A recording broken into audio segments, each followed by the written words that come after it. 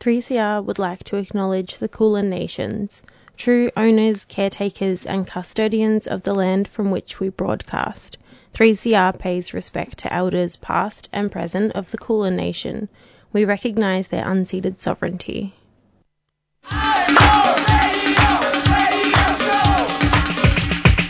This is 3CR Breakfast. Oh, yeah.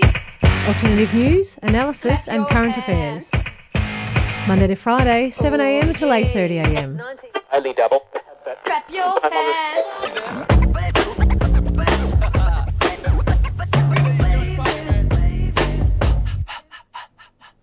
Good morning, everyone, and welcome to 3CR Breakfast. It's 7am on Tuesday, the 4th of April, 2023. My name is Fong, and joining me this morning are Ivka and Ashkin. Good morning. Morning. Morning. How is everyone this foggy morning? Good? Yes. Yes, it was very moody outside. It was. Felt like a scene in Twilight. Or like the opening of like How to Train Your Dragon. All the fog gushing around. Yeah, a little bit spooky, but hopefully it means that we'll get some nice weather this weekend. This week, till today. On the weekend, I was on Jajawaran country in Bendigo, and it's just such a great town. Shout out to Bendigo. What were you doing in Bendigo? Celebrating my friend's birthday, and so we just ate really nice food. We went to, see some live music, and it was, just a really fun weekend. They've got an art exhibition on at the moment called Australiana, and I think it was the closing weekend of Bendigo Pride. So they had lots of different little activities and things happening. So, that Bendigo, shout out to Bendigo. It was really nice to get away, actually. How about you both? Yeah, my weekend was great. On Friday night, I went to a gig at Sydney My Music Bowl. It was King Stingray headlining. Oh my gosh, I love King Stingray. And Greta Ray and George Ellis. And it was just... Yeah, King Stingray are great performers, and I think to see them on such a big stage when the last time I saw them 2 years ago was at a tiny festival was really cool. And Greta Ray, I haven't seen her perform live before, and she's very good, but it was really nice. For her last song, she got the bouncer to pass her a trans flag. Someone was holding it in the front, nice. And she spoke for a few minutes on the importance of seeing people and recognizing, and that, they're a big makeup of her audience and that she appreciates. And I just think, 'cause it was on Friday, it was just very poignant and important. And I really appreciated that she did that. Yeah, definitely. It doesn't really take that much to say something, but it can have a really big effect. Exactly. Yeah. Even on Friday, it was such a beautiful protest. There was thousands of people who showed up at the steps of Parliament and reclaimed the streets. It was just I wanted to cry. It was just so gorgeous, and everyone everywhere was looking at each other in solidarity, like fighting for the same thing. It was just really gorgeous too. So I think that's like a really wonderful take from Friday too, from Greta Ray as well. So it was just really wholesome.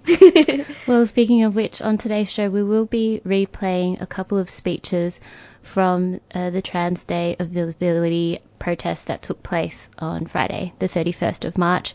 We'll be hearing from Amal Leotalu and also 3CR's very own Sally Goldner later on. We'll also be hearing from Mary Lee Worthy, who joined me for this week's episode of Women on the Line, and we spoke about her Project Radical Directory that she started with a couple of comrades, as well as the internet and capitalism, social media and things like that. So that's coming up first. Ashkan, you've also got an interview this morning? Yes, I've got an interview with trans rights activist, speaker for Campaign Against Racism and Fascism from the original initial Posey Parker demo, Chris Giddings, and he's a trans man, and he's going to be talking about the importance of left-wing mobilisation and that we shouldn't be afraid to come to the streets and denounce fascists, basically, and bigotry. So it's going to be very, very exciting. Yeah, awesome. And then Ivka, later on at 8 o'clock, you've also got an interview. I do. We'll be joined in the studio by Maddie Weeks, a comedian and producer who is putting on a show for Comedy Festival on at the moment called Queerly Beloved. It's a all-queer comedy showcase lineup happening every night. Amazing. Okay, well, we'll be back with the news headlines right after this.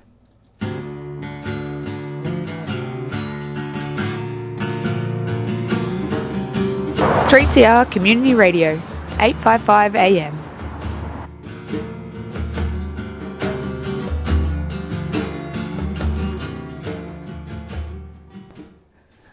All right, here are the news headlines for today, 4th of April, 2023. There's a call for housing reform as the housing crisis worsens. 1/3 of all Australians are subjected to the rental market, where increasing rent and low vacancy rates will continue to torment tenants for years to come. The National Housing Finance and Investment Corporation estimates around 377,000 households are in housing need, 331,000 households are in rental stress, and 46,000 households are experiencing homelessness. More than 39,000 essential workers in Melbourne and over 52,000 in Sydney are experiencing housing stress. From early 2020 to January 2023, Melbourne rent increased around 10%, although Southeast Queensland saw some of the biggest rent increases, seeing rent increases of 30% or more. Sydney saw similar numbers with rents rising more than 30% as well. Speaking on Sydney news, Sydney University staff have voted to continue strike action.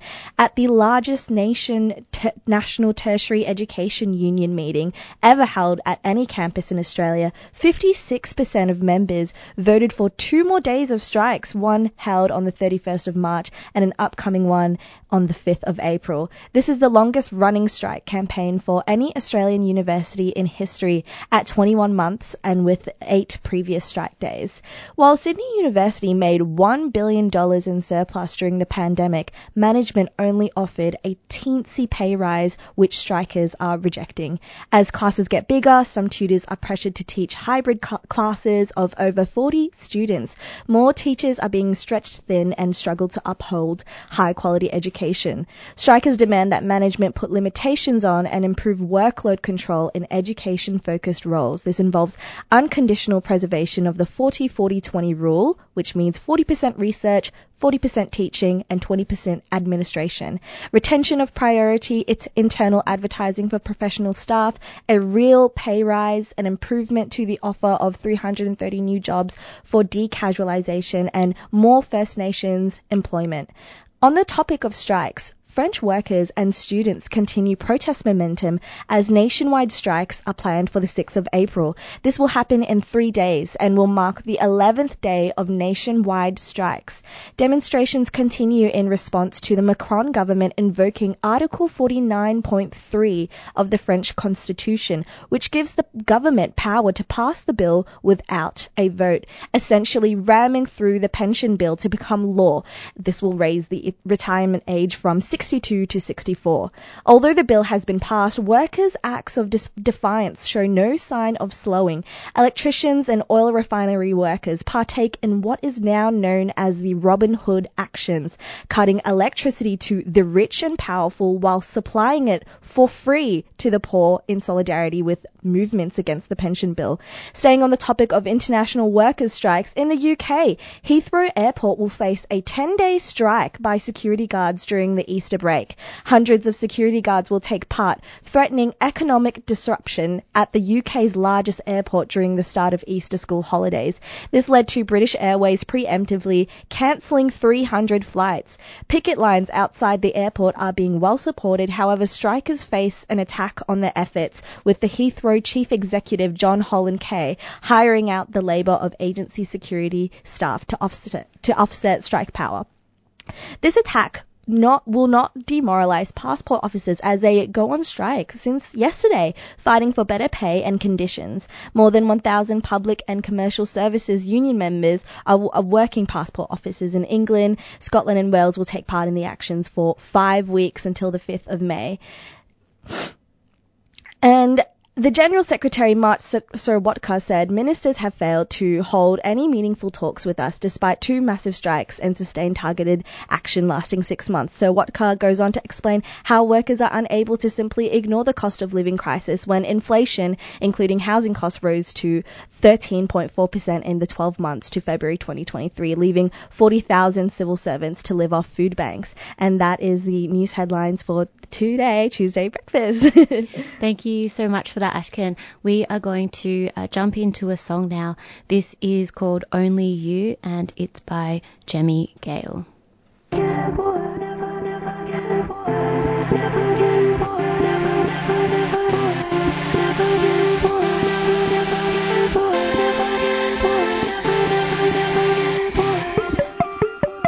Love is a calm, but I can't cheat. I tried to start again. All I could think about was you. Only you. Only you. Only you. Will the sun be out when I fly in? You've got more power. You've got more power than you think. Only you. Only you. Only you. And your friend told me he wants to go just like me. I put my head on your heart.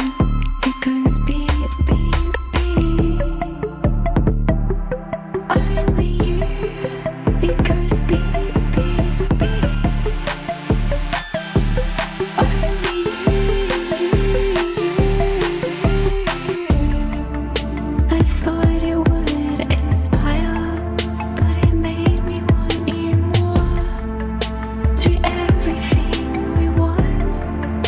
I never get bored. I never get bored. I never get bored.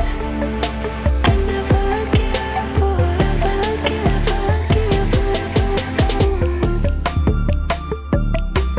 Never bored. Never get bored. Never get bored. Never get bored. Never. Only you.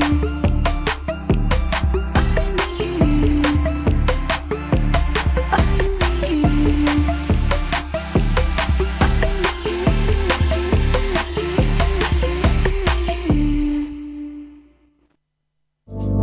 You're listening to 855 AM.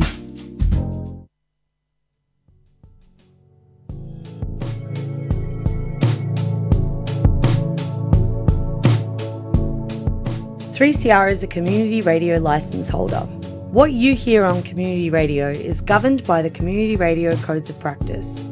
The Codes of Practice cover matters relating to program content, including local content, news, current affairs, Australian music content, programs for children, and the responsibilities associated with broadcasting by and for the community.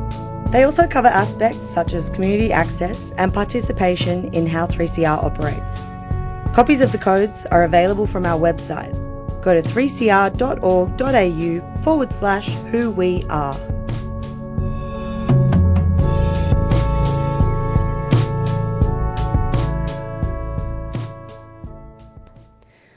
Welcome back to 3CR Breakfast. We just heard from Jemmy Gale with their track Only You. We're going to replay for you a segment from this week's episode of Women on the Line, where I spoke with Mary Leeworthy, who is the co-founder of Radical Directory, a project aimed at creating a public online space for leftist grassroots activists. In this conversation, we discuss the ways in which big tech companies control and manipulate us through social media, the relationship between the internet and capitalism, and the power of imagining online spaces for community created by and for grassroots activists. What inspired you and your friends, comrades, to create Radical Directory? some friends came up to me and they said, we're having this issue where we want to stop using social media, but all of the information is on there about what's happening in our communities, what kind of protests, workshops, events are going on, and it's really frustrating, and we need some kind of website or newsletter or something that can help us get that information without having to use these platforms that we hate. And that was just the beginning of a really long conversation that took me personally in a lot of really interesting directions, researching, thinking, chatting with each other about possible solutions to that problem. Yeah, it sounds like something that people say a lot when you ask them about what social media programs they use or whether they use them at all. It's that, like, I don't want to, but I have to. That feeling that despite what you believe in, it feels like a necessity. I'd kind of describe it as like coercive relationship. Like, a lot of people say that they're addicted to social media platforms, and I think, yeah, probably there is some psychological dimension, or people talk about dopamine and how the platforms control your brain in this way. But I think people do tend to underestimate the impact that these platforms, just having the user login details of all of these people and data about all of these people that you know, having the data about who your friends are, the power that that gives them to be the best platform for you to communicate with those people, for it to be the most convenient way to talk to those people. And that's their choice, is to hold that data and privatize it and keep it within their control, because that is the thing that they take from us and then sell back to us, essentially, with our attention.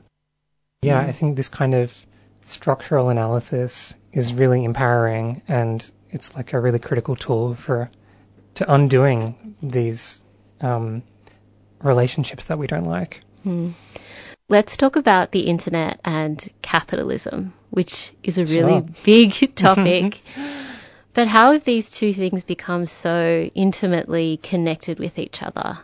And how does it impact the way that social media and other websites function? And as a result, how that dictates the way we, as individuals, as collectives and activists, engage with it and with each other? We know that the internet came initially out of work that the United States military was doing to create communications infrastructure that would be resistant to nuclear bombs. And that's why they designed it in this decentralized way that can continue operating even if one part goes down. And then at a certain point in history, capital got involved, and capitalists were kind of seeing the opportunity to take advantage of this communications infrastructure that was rapidly growing. And I was thinking about, if we're doing trying to analyze it as part of capitalism, like, how do we see this infrastructure as like a means of production? And I think really seeing it as like communication is so critical to the way that this system functions, and all of the transactions, all of the business that's constantly happening. And from a consumer point of view, like from the point of view of each of us using the internet, from the perspective of capitalists, it's like the purpose of the internet is to get us to buy things. Like, that's the purpose. And everything else that happens on it, from the perspective of the people that own the infrastructure, the means of production, of this production, is kind of secondary. So I guess, like, from that point of view, when we are looking at social media, which is this thing that obviously so many of us really highly value, being connected to the people that we love and care about, and then we're thinking, oh, this system is so full of ads, and it's being used to, in a really kind of insidious way, manipulate us into buying products, and that's somehow surprising. But I think if we take a step back and think, why is this whole system here in the first place? It's to, like, keep bringing us back as consumers into the cycle of capitalist production. And I think when we take a look at it from that perspective, it's like, actually, in order to disrupt it, we need to be thinking about how can we reclaim some of that economic power from the capitalists and start directing these systems towards socially good things. Which sounds like such an enormous task. Yeah, it is. How do we do that? I think sometimes when we, as consumers, partake in these systems, we feel like whatever they say goes. Yeah. And we have no power, we have no say. There's sort of limited amount of control that we have, even over our own communication with the people that we love. So how do we do that? I won't pretend that I know the answer to that question, but I know that there are some really interesting potential approaches. I mean, I'm interested in, as collectives, as communities, starting to think about what is the infrastructure that we need. Early on in the Radical Directory project, we were kind of talking about 3CR and like, what does 3CR stand for? Like this kind of community radio station that was set up in the 70s, and like, you know, what inspired people to kind of pull this project together. And we know that like this, although in the scheme of capitalism it's a small project, but when we think about all the incredible information and that's been shared and all the community that's been built on top of this infrastructure that's been created, we can see that it's really powerful. So I think when even at a small scale community starts investing in building new infrastructure, that maybe in this case we're looking at internet infrastructure that has the potential to have like really enormous flow-on effects. Yeah, I guess what you've described is the beauty of community and solidarity and grassroots action. On a local level, it can be quite transformative, the type of change that we see. And in some ways, that's the stuff that we have to value and celebrate, because those with power and those with capital and means will try to convince you that it's insignificant to stop you from. Yeah. Totally. And I feel like a premise that underlies so much of this kind of political work that we do is that actually, like, the vast majority of people don't want to be wage laborers. You know, if it was possible to even imagine another way of living, we would take that. And it's just because of this, like, there is no alternative attitude that is just so widely propagandized. And if we can find even small ways to disrupt that, there's a lot of untapped potential. And I think that's a thing that to always be keeping in mind when we're talking about this kind of stuff.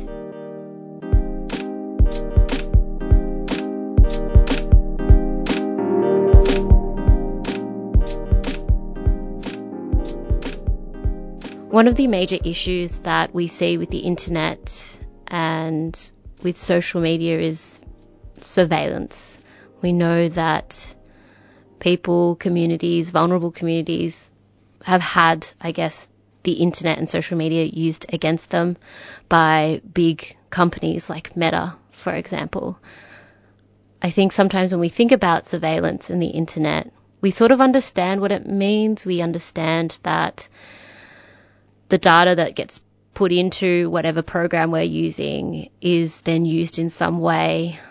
But I wonder if you could talk us through some of the details about that, or if there are things that perhaps people don't really know that you think is really important to share when it comes to surveillance in the internet.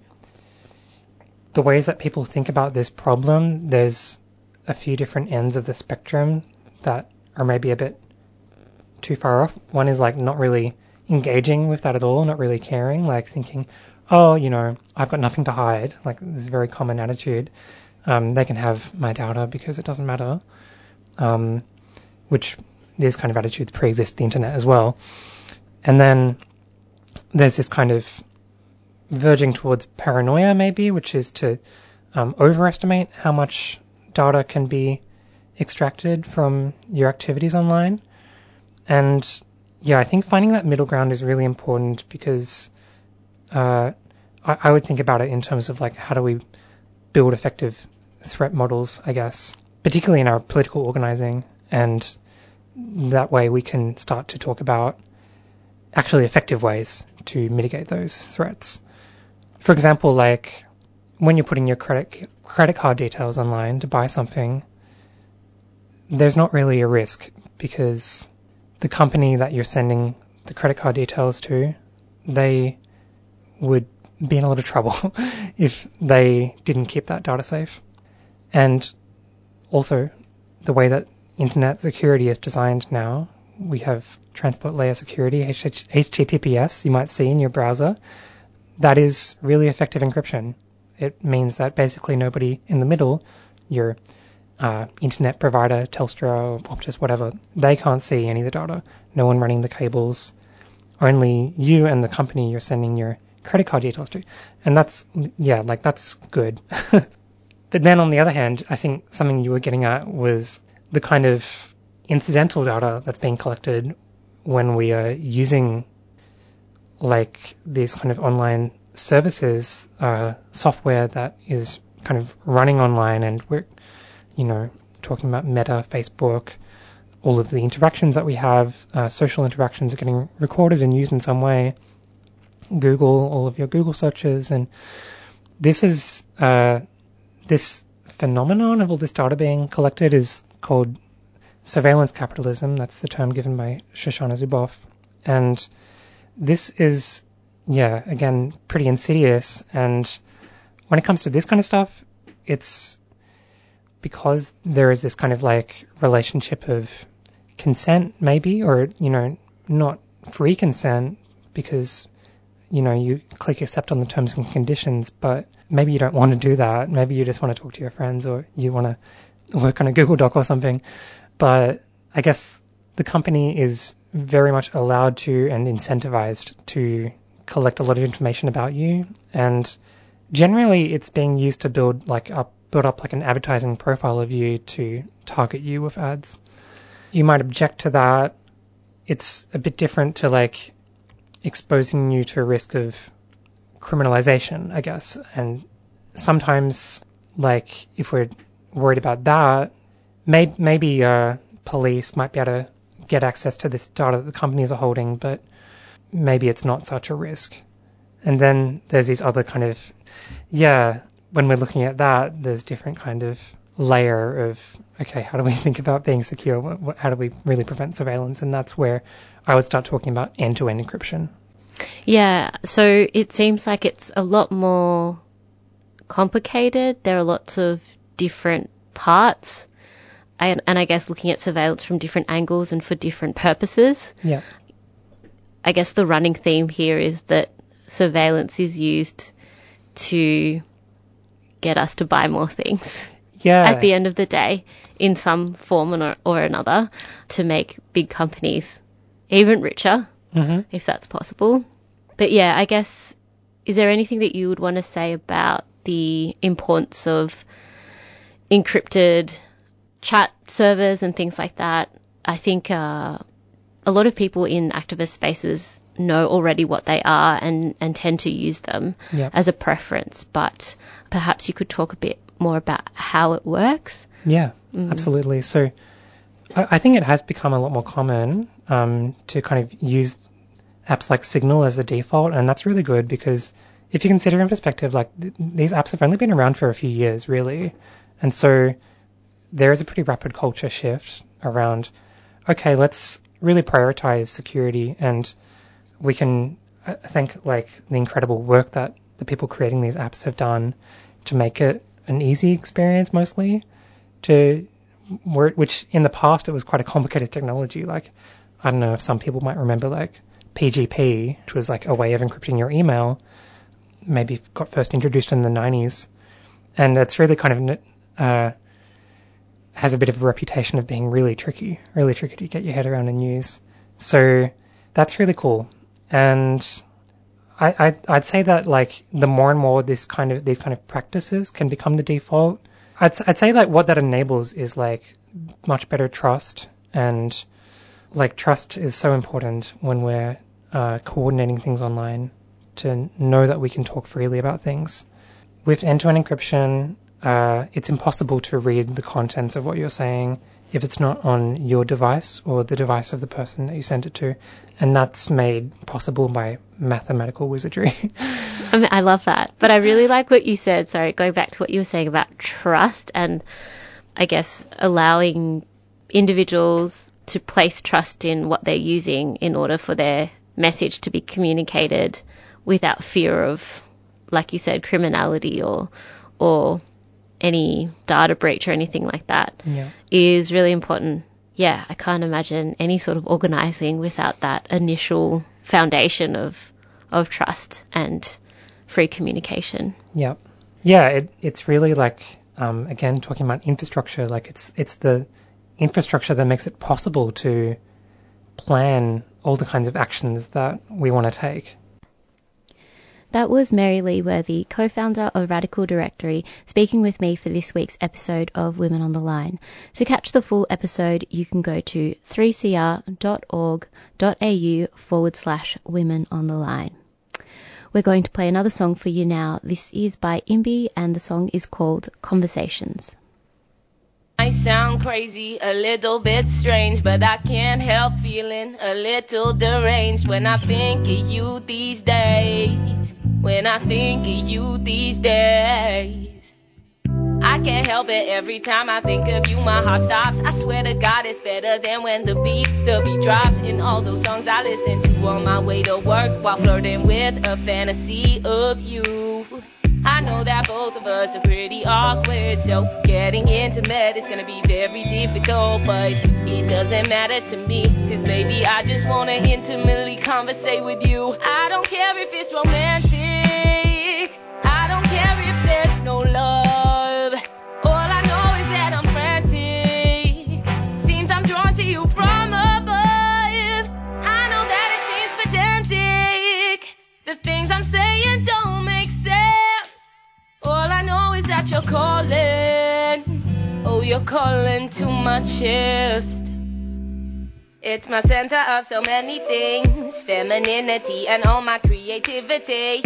All my strength and my foundation is not stationary.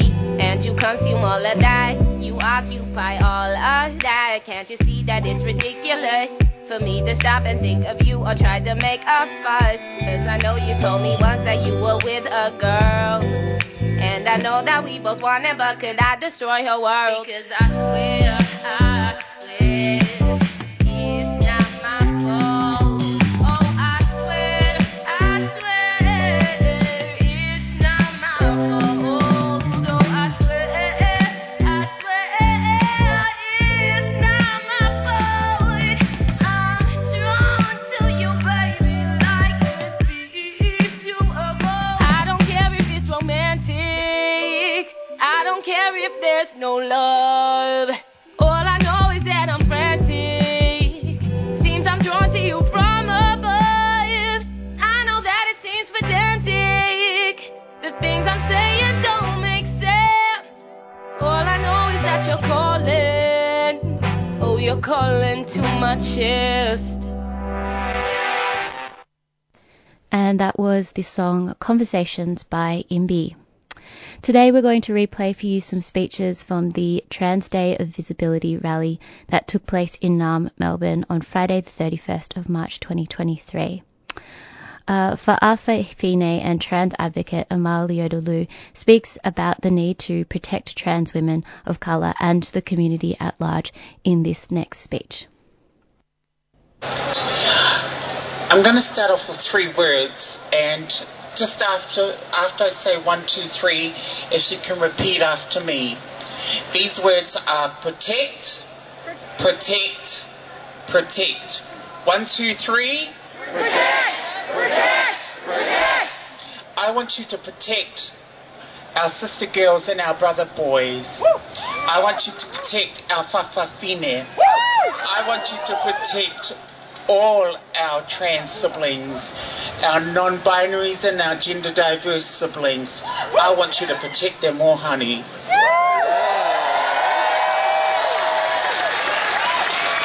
You know, we look at today and we look at ways that celebrate and feel empowered. At this very moment, as a trans woman of colour, as a Pacifica trans woman of colour, I feel a mixed bag of emotions running through my head. After what we've just been through, and coming into this week, it's been a mixed bag. You know, one feels happy, one feels angry, one feels disappointed, and one just feels a bit rattled. We look at the way that trans women of colour are not sitting at the table. You only have to take a look around. Where are they, and why aren't they? Why aren't they sitting at our tables? Why aren't they being included in the conversations? And that's also to my sister girls and brother boys. You know, community. If we're talking about community, you need to include them in the community. You need to make them feel safe.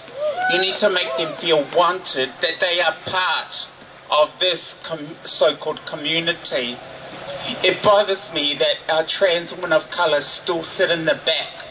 We only have to look across the globe and just, you know, the numbers and statistics of trans women of colour, of gender diverse identities, you know, the numbers in terms of the murders. And I'm going to say that without a trigger warning, because I want you to feel how disempowering that is for us.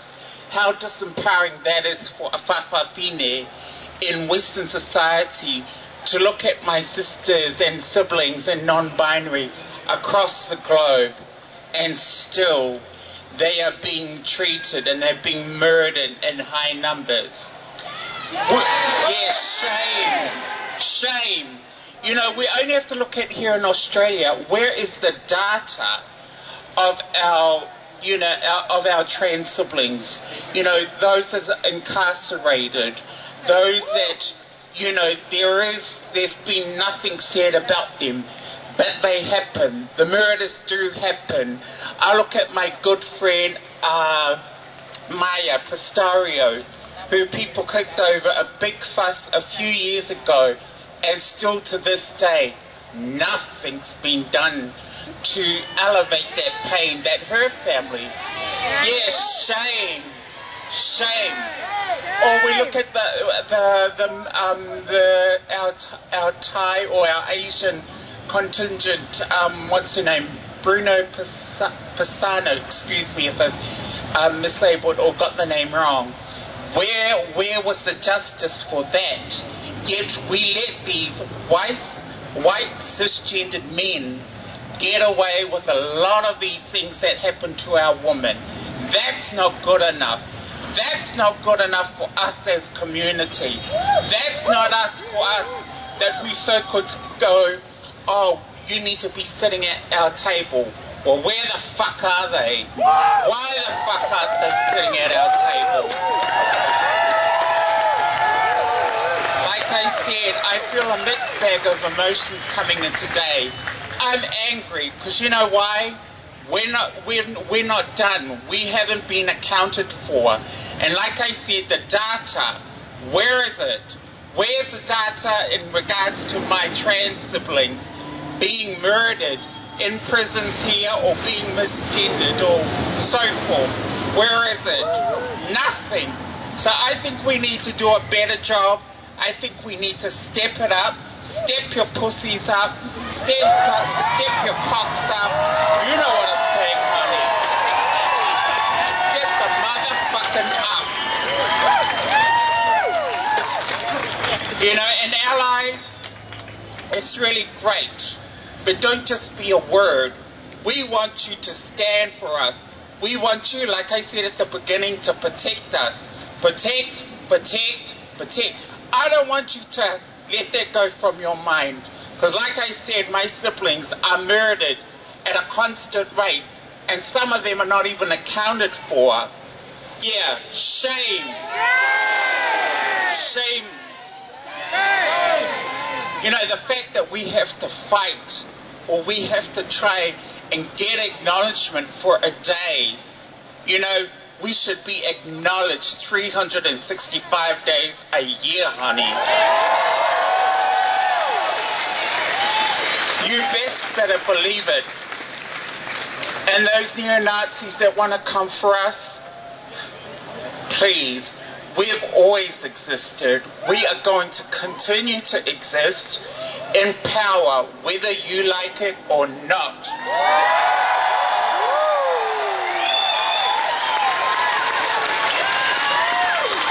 Let's make sure that we have everybody, and I'm saying everybody, at that table, because as I said, where's the statistics? There's nothing for trans women of colour.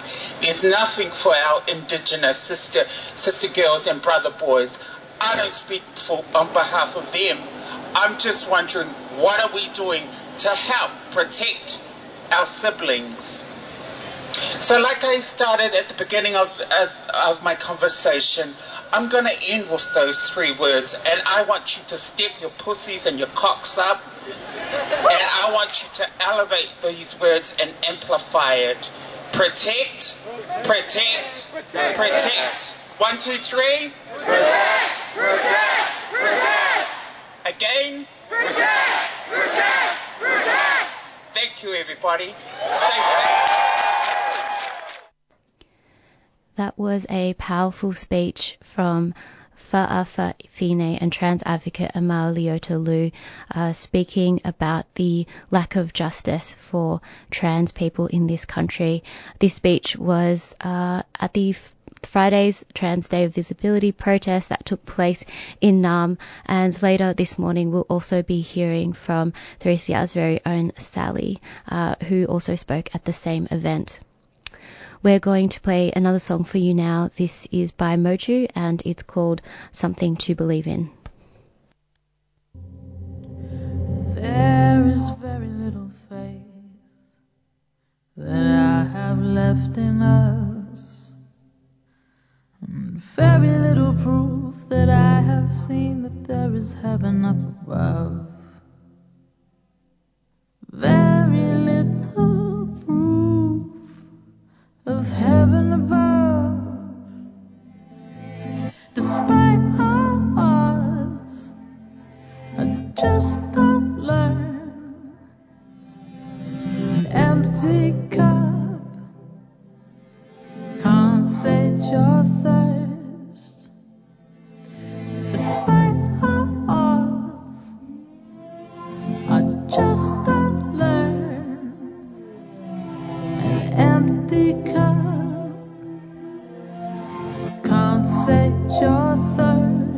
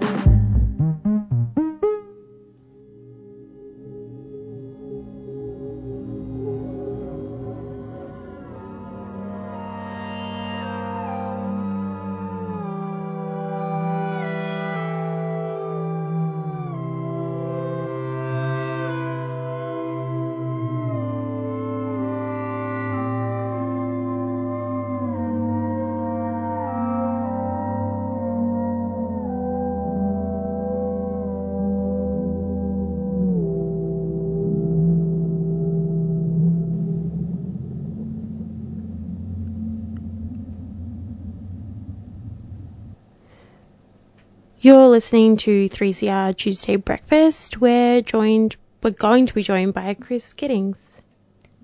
So right now we are facing an escalation of targeted attacks against trans people, courtesy of the growing and organised far right. More and more conservative parties are being elected into government positions. Think the fascist Prime Minister of Italy, Giorgia Meloni. Sweden's neo-Nazi party voted into the mainstream, as well as the rise of far-right personalities like Candace Owens and Andrew Tate, Jordan Peterson and Posey Parker. They're all actively organising against trans rights. This seemingly unopposed injection of the far right in our politics and media consumption has given space for more ordinary people to take up these twisted ideologies. I'm joined by trans rights activist Chris Giddings, who spoke at the Posey Parker counter demo for the campaign against racism and fascism. He was also a 2020 council candidate for the Victorian Socialists and a Red Flag newspaper writer. Hi, Chris. Hi, how's it going? It's going good. How are you? Good, thanks. Awesome. Well, let's just get into it, I guess. You were a speaker for the abortion rights rally last year that saw 15,000 protesters talking about how abortion rights is also trans rights and amazing things like that. I guess in context of the first Posey Parker counter demo in Melbourne, how successful did you think that was? Well, I thought it was a huge success. There was hundreds of people that came out to oppose transphobia and the far right. And I think that it's really important that that happens because it gives people a sense of confidence. Because the alternative is just having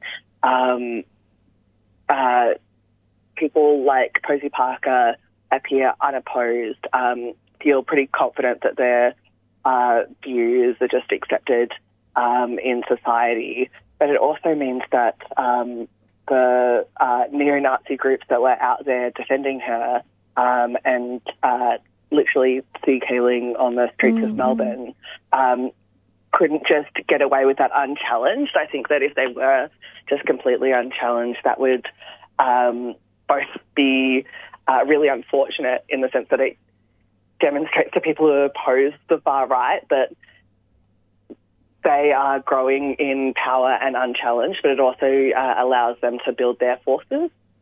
Yeah, definitely. And we saw this actual protest in Melbourne affect, the world internationally.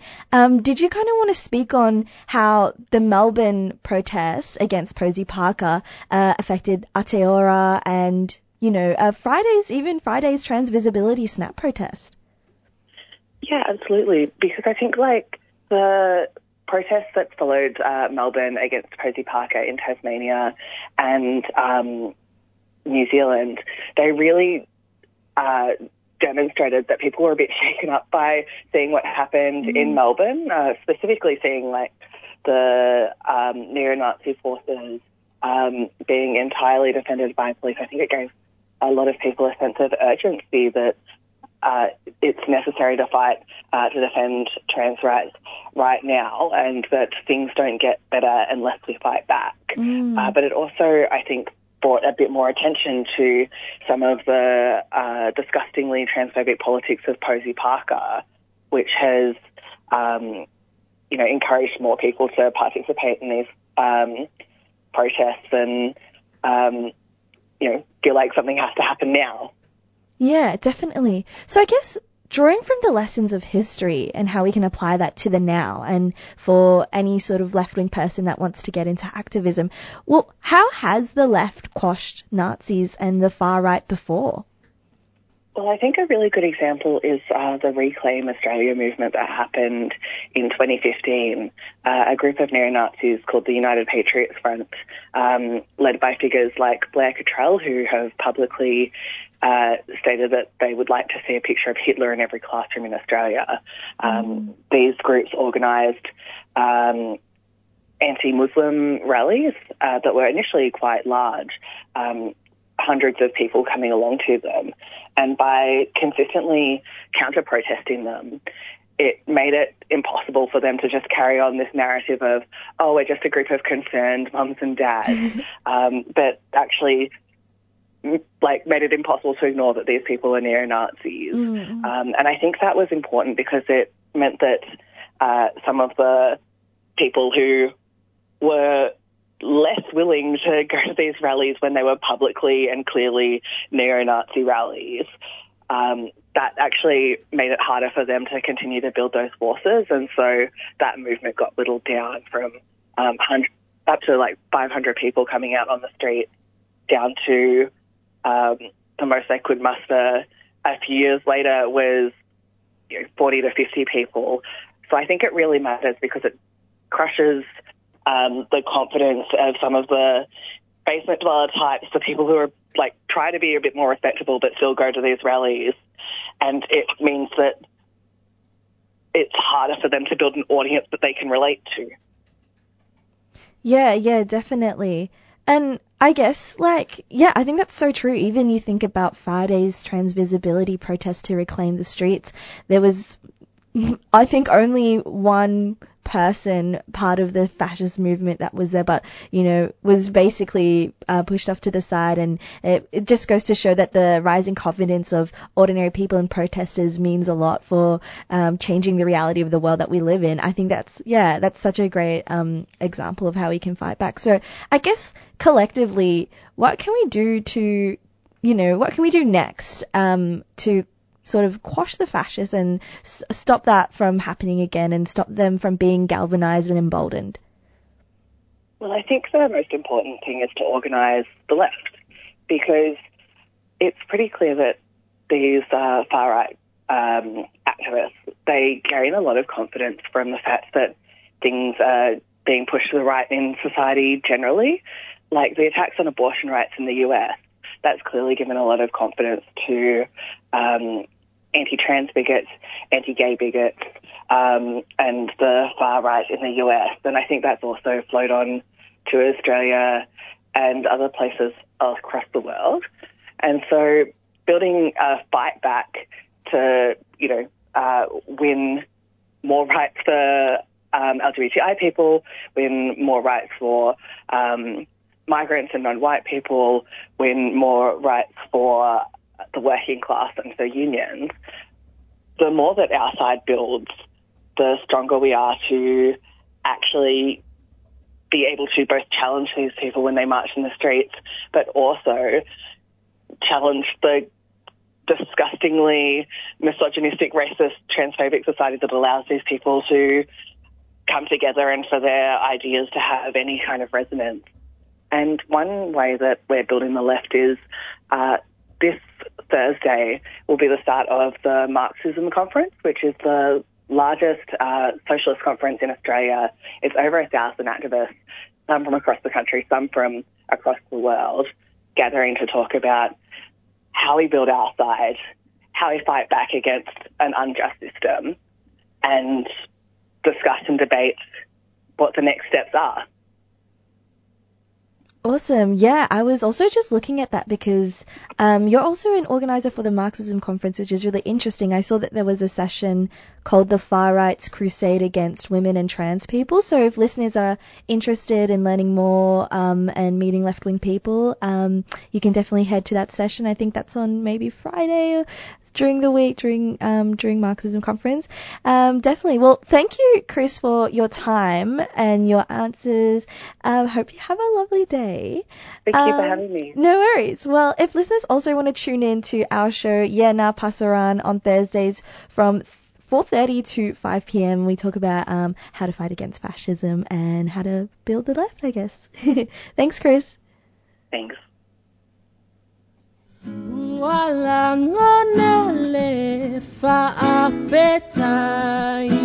Tuesday Breakfast would like to thank our friends at Living Coco for their support of the program.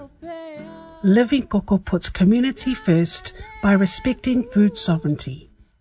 Based in Braybrook, they create bean-to-bar chocolates, cacao tea, intentional drinking cacao, and cacao mass in bulk. A zero-waste manufacturing space, Living Coco ethically sourced cacao from over 130 domestic village farms in Samoa. They are at livingcoco.com or on Facebook and Instagram.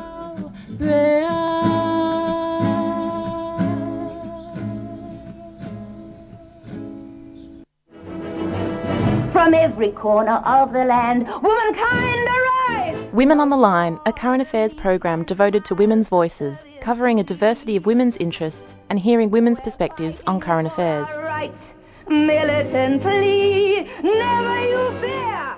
Erosion of human rights leads directly and inevitably to erosion of human security. We do not accept the denial of our rights because the right to have a say over our country is our life. Women on the Line. Tune in on Mondays at 8:30am and Wednesdays at 6am on 3CR Community Radio 855am.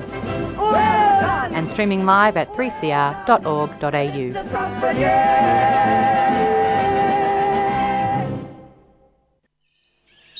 3CR would like to thank our sponsors, Earth Greetings. Cards that connect, care, and celebrate. Support wildlife and habitat with every purchase. Inspired by nature, giving back to the planet. Learn more at earthgreetings.com.au.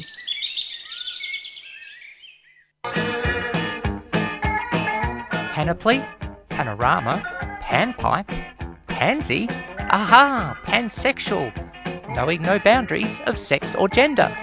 Sound interesting? Then join Sally on Sundays at noon for Out of the Pan. All those gender questions making you think too hard? Whether it's transgender, bisexual, polyamorous or beyond, we'll throw those questions into the pan and cook up the answers for you. So go on, push that gender envelope, only on 3CR 855am digital and 3cr.org.au. Let's cook.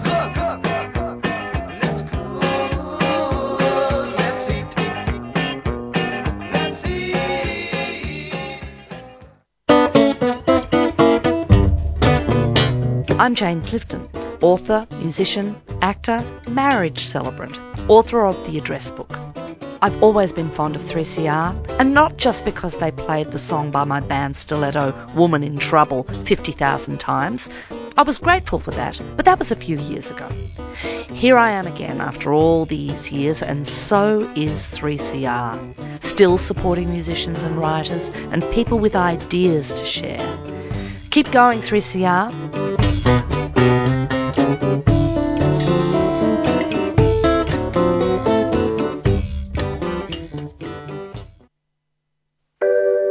There's kind of a lot of things that are coming up to the fore at the moment as well, particularly in terms of the way that we imagine, for example, essential work and also sort of essential community life or essential caregiving.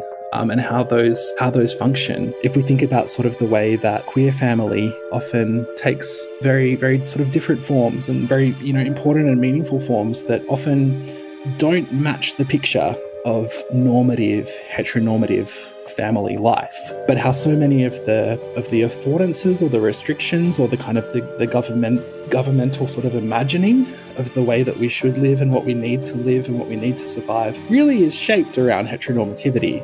It's around the family life in the suburb, as opposed to many, single individuals who have shared queer family, both sexual and community connections that sustain them and that kind of give them life and give them sort of energy and comfort and safety and security and support. You're listening to 3am on digital and online. 3CR Radical Radio.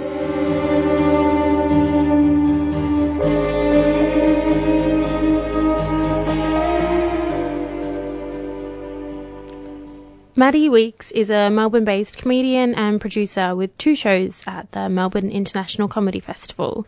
Maddie is producing Queerly Beloved, an all-queer showcase full of the stories and voices that need to be heard. Maddie is also performing alongside Maren May in their double bill show Good Hang. Thanks so much for joining us, Maddie. Oh, good morning. Thank you for having me. This is so nice. So firstly, can you tell us a bit about yourself and how you got into comedy? Oh, wow. Okay, so hello, everybody. My name is Maddie. I got into comedy because I was always just obsessed with TV, like the TV comedy shows of the past, like Good News Week, and I can't think of anything else. Just Good News Week, honestly.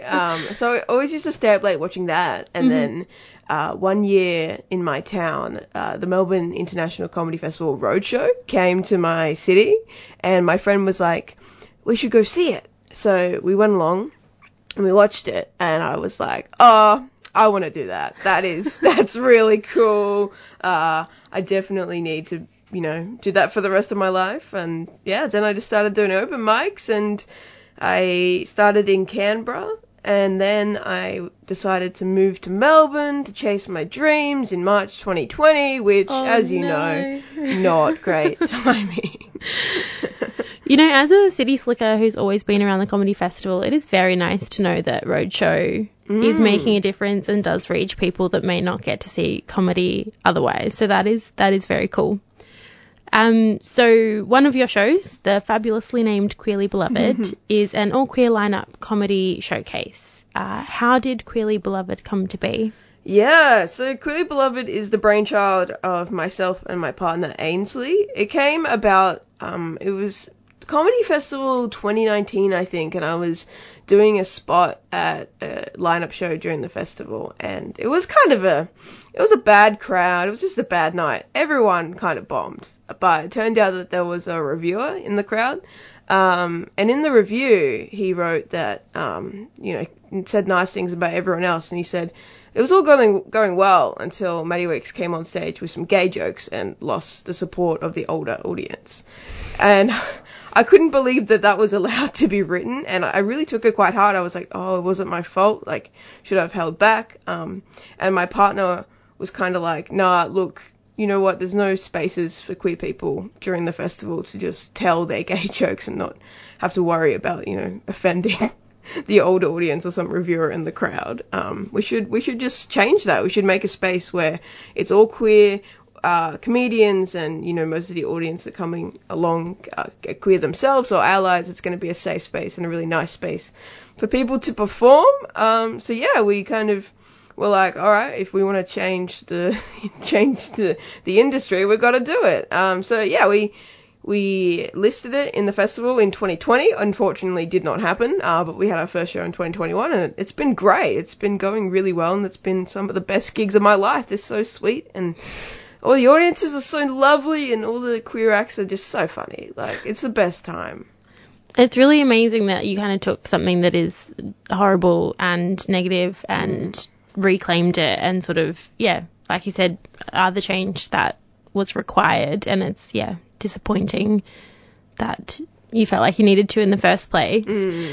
So as a performer, first of all, and for the people that you get on the lineup, what do you think it is about having that from the outset, having such a queer-friendly space? Like, what do you think that gives you as a performer? Oh, it definitely gives you a lot more confidence. And I find that people who come to do Queerly Beloved, like, usually if you're doing your set at, like, a pub or any other gig, you have to kind of explain what you're talking about. You have to kind of, like, give everyone a quick, gender 101 or a quick sexuality 101 before you do your jokes. But in these spaces, like, you can tell that there's such a shift in the audience. Like, you'll start doing a joke that usually takes like a few minutes of exposition, and the audience get it immediately because they understand, like, they're part of the community. So I find that you can do some jokes that you can't do in other spaces, and a lot of acts I've had on are kind of talking about their identity for the first time on stage at Queerly because they feel safe to do that, which is so nice to see.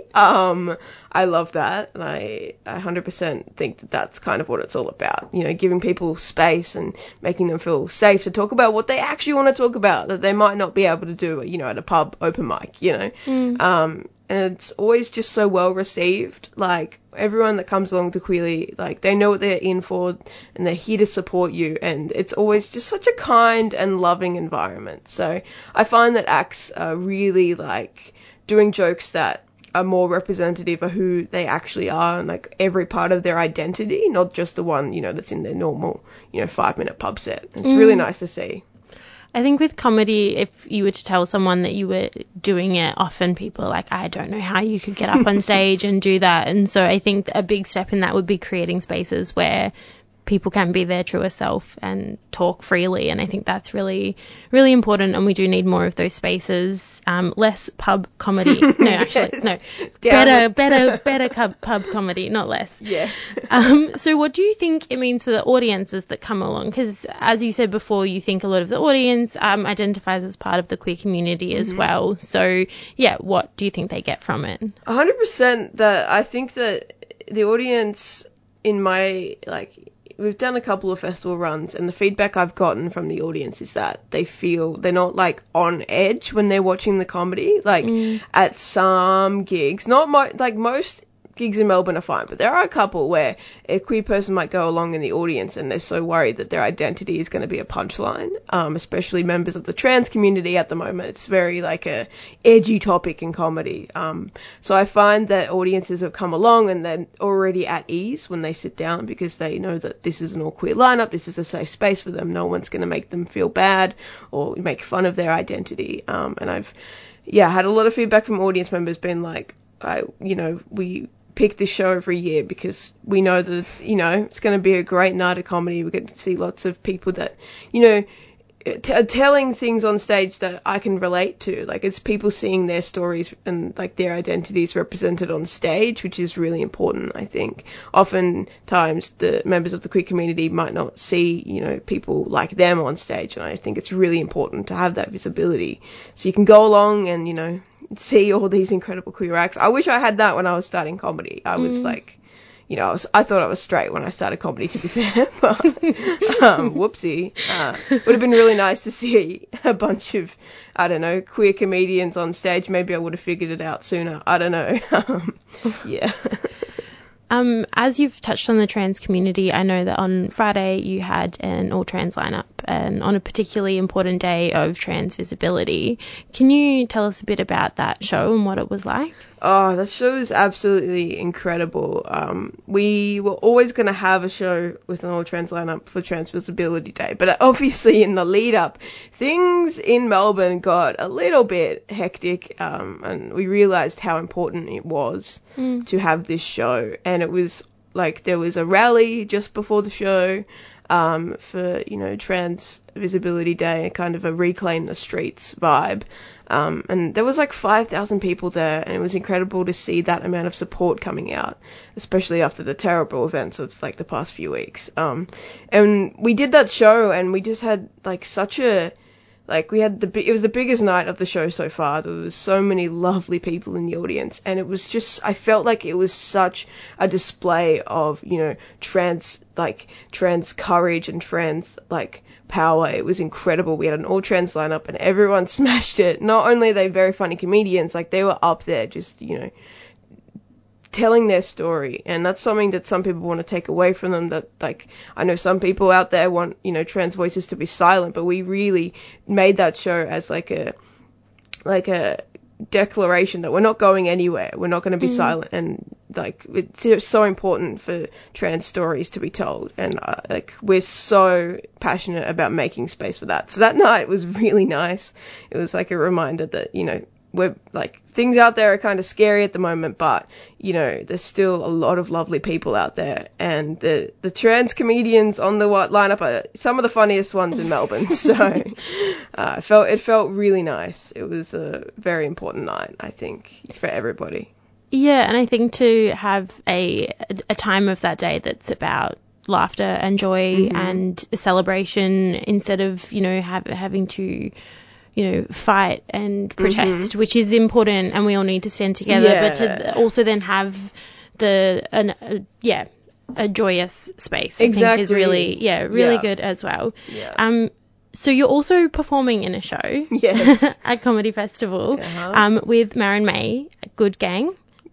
Sorry. But we're also a good gang. Don't worry about it. Oh, we should have called the show that. Is it too late? Next year. Next year. It can be the sequel. Yeah. Sounds great. What can people expect from this show? Oh, so this is, it's a split bill show. So we'll be doing about 25 minutes to half an hour each. And it's going to be just like us doing our best material. Like, it's kind of like that in-between step of both of us doing a solo show next year. So we're really like trying to like get it together. And also, I love Marin. We love hanging out. Like, come along. Like, We're going to have the best time. It's at 5:15. What else are you doing? 4:15 on the weekends. We are the first person on the Comedy Festival listings website.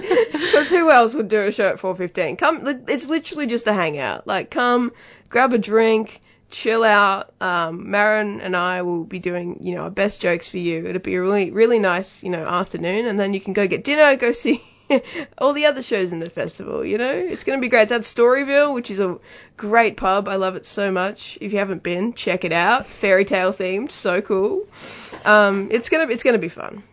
Yeah, a nice little appetizer before you go into the rest of your evening. So people should definitely check that out. We are running out of time this morning, but I did just want to ask if you had any other recommendations for the rest of the festival. Oh, yes. Well, running at the moment at 5:15 at Storyville, there's an incredible comedian, B. Bubbo Skirler, doing her solo show called House. Would recommend that. I also recommend Daisy Webb. She's doing her first solo show opening on the 14th. It'd be great. And tonight, if you're listening, you should go see Frankie McNair or Emma Holland. They're two very, very funny comedians, and you're going to have a great time at their show. So please go check it out. Also, Queerly Beloved's on tonight. Forgot about that. Sorry. Come to that. Awesome. Well, thank you so much for joining us, Maddie. I really appreciate it. Oh, pleasure. Thank you so much for having me. You are welcome. So we've been chatting with Maddie Weeks. You can catch Maddie performing at Storyville in Good Hang from the 11th of April to the 23rd of April, and you can see the ever-changing lineup of queer comedy every night except Wednesdays from now until the 23rd of April at Trades Hall. Head to comedyfestival.com.au for more information.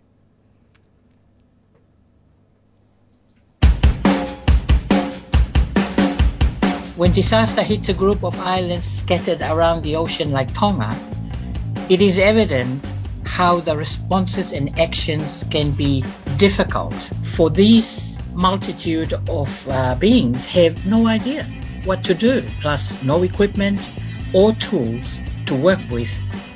And the impact will show on everything, physically, mentally, financially, and people due to being uninformed and unequipped. So maybe this is a question for the Tongan government. How can you manage situation like this better in future? Subscribe to 3CR, informed, articulate and alternative. Go to 3cr.org.au/subscribe or call the station on 03 9419 8377.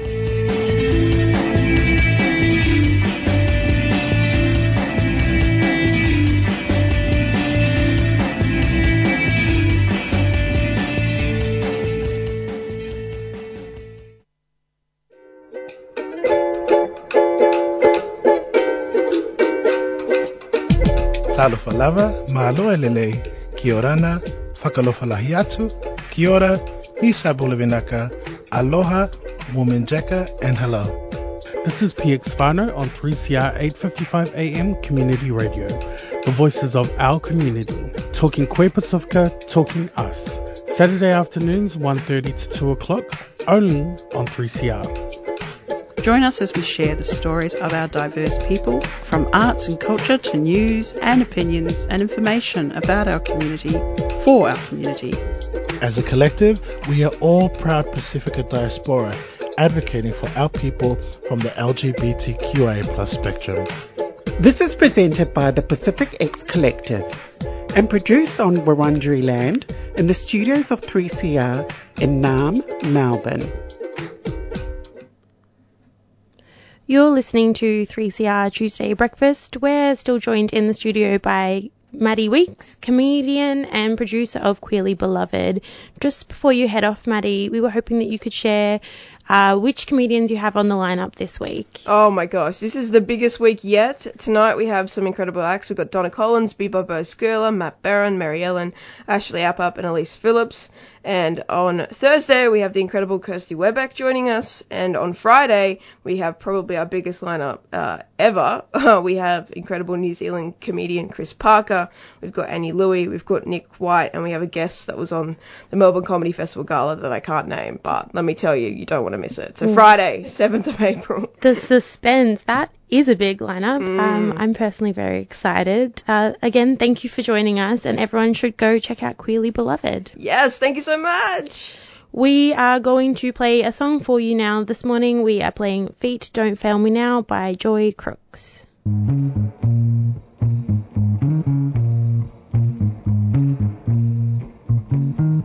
I've been posing with red skies, retweeting picket signs, put my name on petitions, but I won't change my mind. I'm keeping up appearances, the dark side of my privilege. And thank God I got my vice, the dopamine tuition will keep me wrong from right. But I don't like when my better side takes hold of me. I didn't want you to know, man, I guess I was scared. Feet don't fail me now. I got to stand my ground. I know I'm down for trying. I am better in denial, so I hush, don't make a sound. Feet don't fail me now.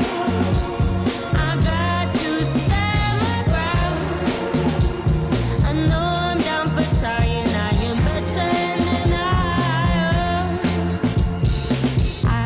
I cry like crocodile, then drink opinions out. I've always got an answer. The sun shines on my mind. There ain't a rule I'd wanna break. I'd rather kill than show my face, man. I guess I was scared. Feet don't fail me now. I got to stand my ground. I know I'm down for trying. I am better in denial, so I hush, don't make a sound. Feet don't fail me now. I got to stand my ground. I know I was down for trying. I was scared, but no blame for fighting. Am I better hiding? Why? Oh, why? And then I was scared. Feet don't fail me now. I got to stand my ground. I know I'm down for trying. I am better in denial, so I hush, don't make a sound.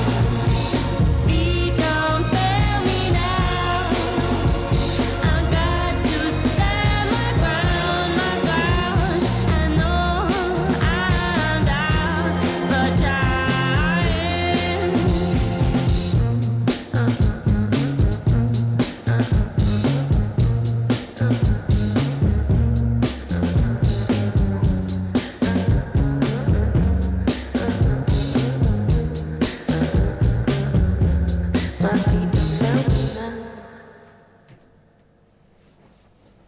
That was Feet Don't Fail Me Now by Joy Crooks.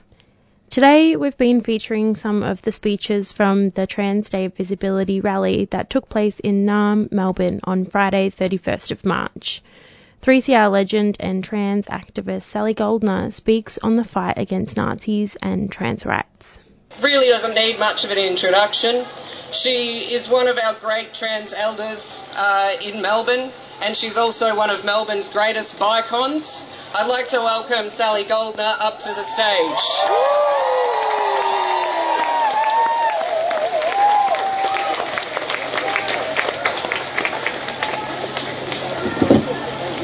Thanks, Austin. Thanks, everyone. I too very much start by acknowledging the original inhabitants of these lands, the Wurundjeri Woiwurrung and Bunurong Boonwurrung peoples of the Eastern Kulin Nations. Hello to any elders past, present and emerging. Hello to any First Nations people here today. And I acknowledge that all the lands were stolen and never ceded. And I would add that whilst Melbourne is the climate diverse capital of the world, and that hasn't deterred you from coming. We are the gender diverse, sexuality diverse and all-round diverse capital of Australia, so called.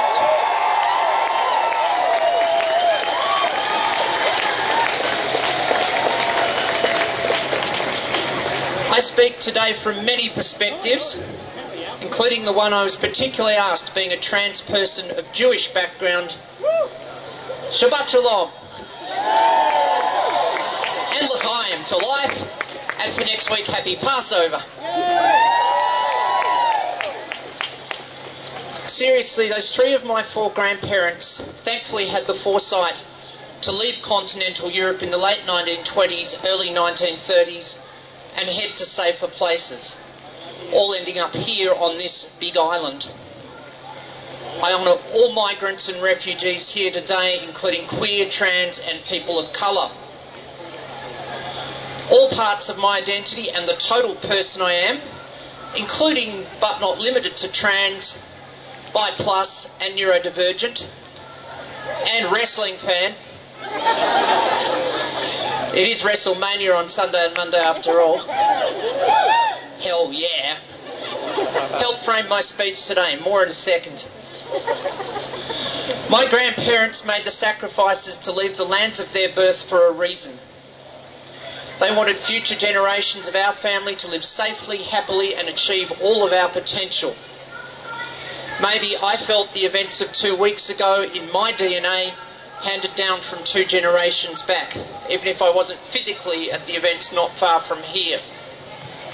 Re the scenes I saw, I felt like others, shock, disbelief and anger. All the emotions we have all felt over the last 2 weeks are valid. I have chosen since to channel those emotions into action and also take a call to action. Trans people need more people in the broader community of cisgender people, not just to be allies to trans, but to make sure they talk to other cisgender people and strengthen allyship overall, while still always being guided by trans people.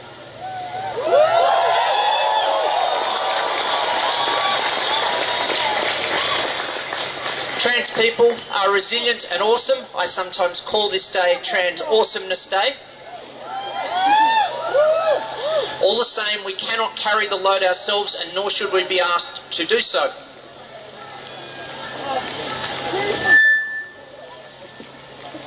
I thank the allies who have acted to support me and other trans people. I thank the Victorian state politicians who have spoken up after recent events. However, we do need more Australians to write to Prime Minister Anthony Albanese and urge him to take swift, concrete actions.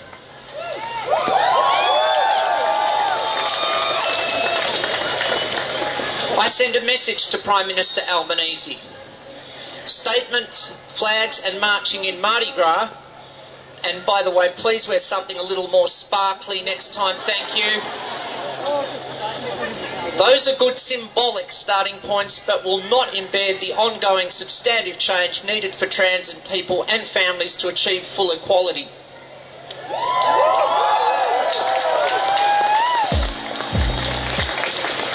The first step I call for is a national trans and gender diverse advisory group that has direct access to federal cabinet.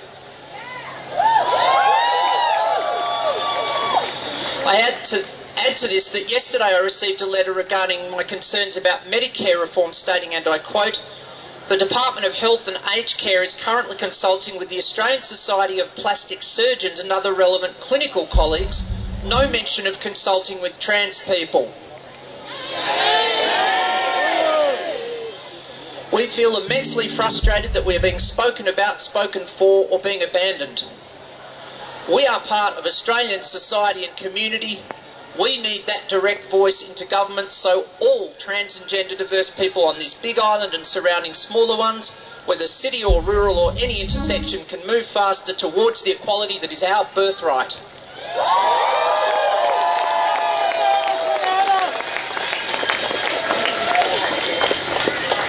My conclusion,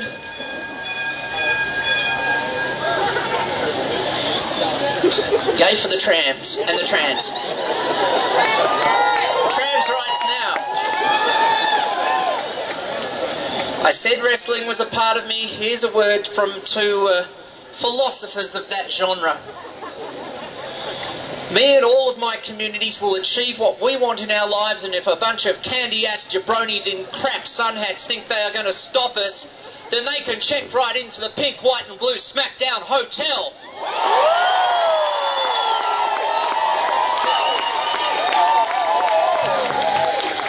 Thank you, Dwayne "The Rock" Johnson.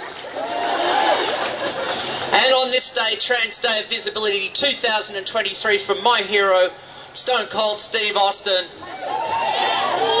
I say that like our siblings in New Zealand who did so well, Trans and Allied 316 says we're going to whip your ass. Hell yeah!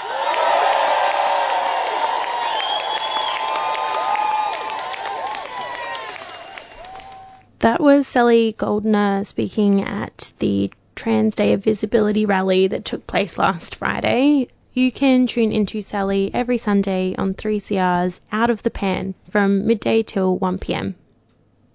Amazing. And so we are going to be playing a really special song that I handpicked. It's called The Glue Song by Badubi, and she came to Melbourne like last year on tour and now basically is on tour with Taylor Swift, which is really, really cool. She's a UK Filipino artist, and it's just a beautiful song to wake up to your morning to. I hope you can listen to this while you're on the tram or while you're walking to uni or work. This is Glue Song by Badubi.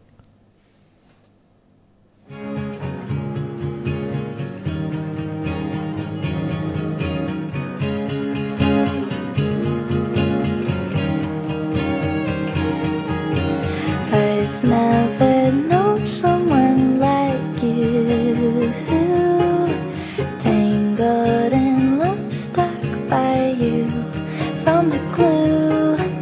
Don't forget to kiss me, or else you'll have to miss me. I guess I'm stuck forever by the glue, won't you?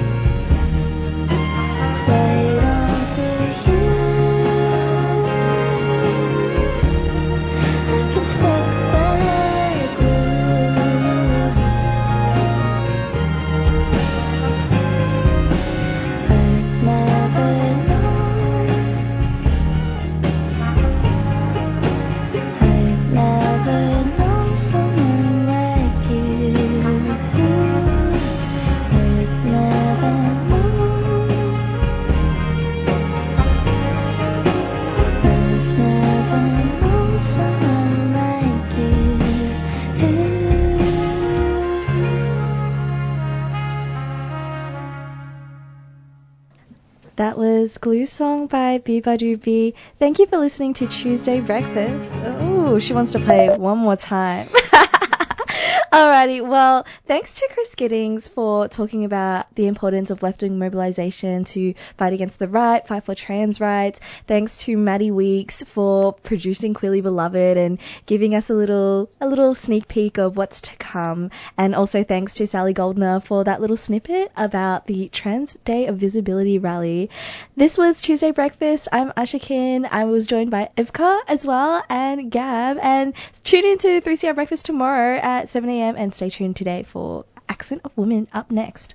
3CR Breakfast would like to thank the New International Bookshop, Melbourne's independent radical bookstore and venue, for their financial support of this program. You can find Nibs in the basement of Trades Hall in Victoria Street, Carlton. And while you're there, check out Radical Coffee, a worker-run cooperative cafe in the courtyard. Keep up to date with upcoming events at nibs.org.au.